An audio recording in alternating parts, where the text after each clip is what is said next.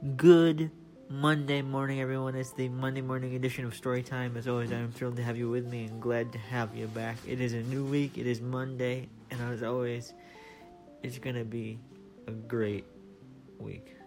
A great week. Yesterday, I did something with Brittany that I've been wanting to do for a very long time. We finally got around to going to a local yogurt shop here in Michigan, in our little town, called Toppings. Now, this yogurt shop has about 10 or 12 flavors, somewhere in that neighborhood, and a crap ton of toppings, hence the name, right? So I couldn't decide between two flavors yesterday. So what I did was I ended up getting two flavors. I got the hazelnut cheesecake yogurt and the caramel latte yogurt. I got more of the caramel latte in one of those dividers so I could try two different kinds. I got more of the wrong one.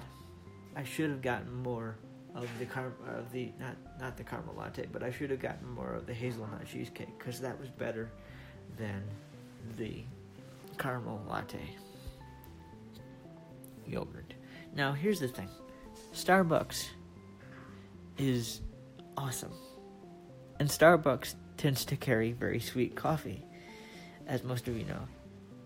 A lot of yogurts and a lot of places that aren't Starbucks, they carry coffee that's not very sweet. At least that's what I found in my experience. And the problem that I had with the caramel latte yogurt yesterday is that it wasn't sweet enough for my taste. I don't know why. I assume every bit of coffee is going to taste like Starbucks. Because 9 times out of 10, it doesn't happen for me.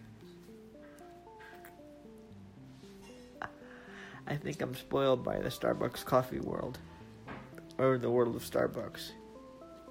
I think that's how that goes down or how it happens. But needless to say, it was really good yogurt. And we enjoyed ourselves.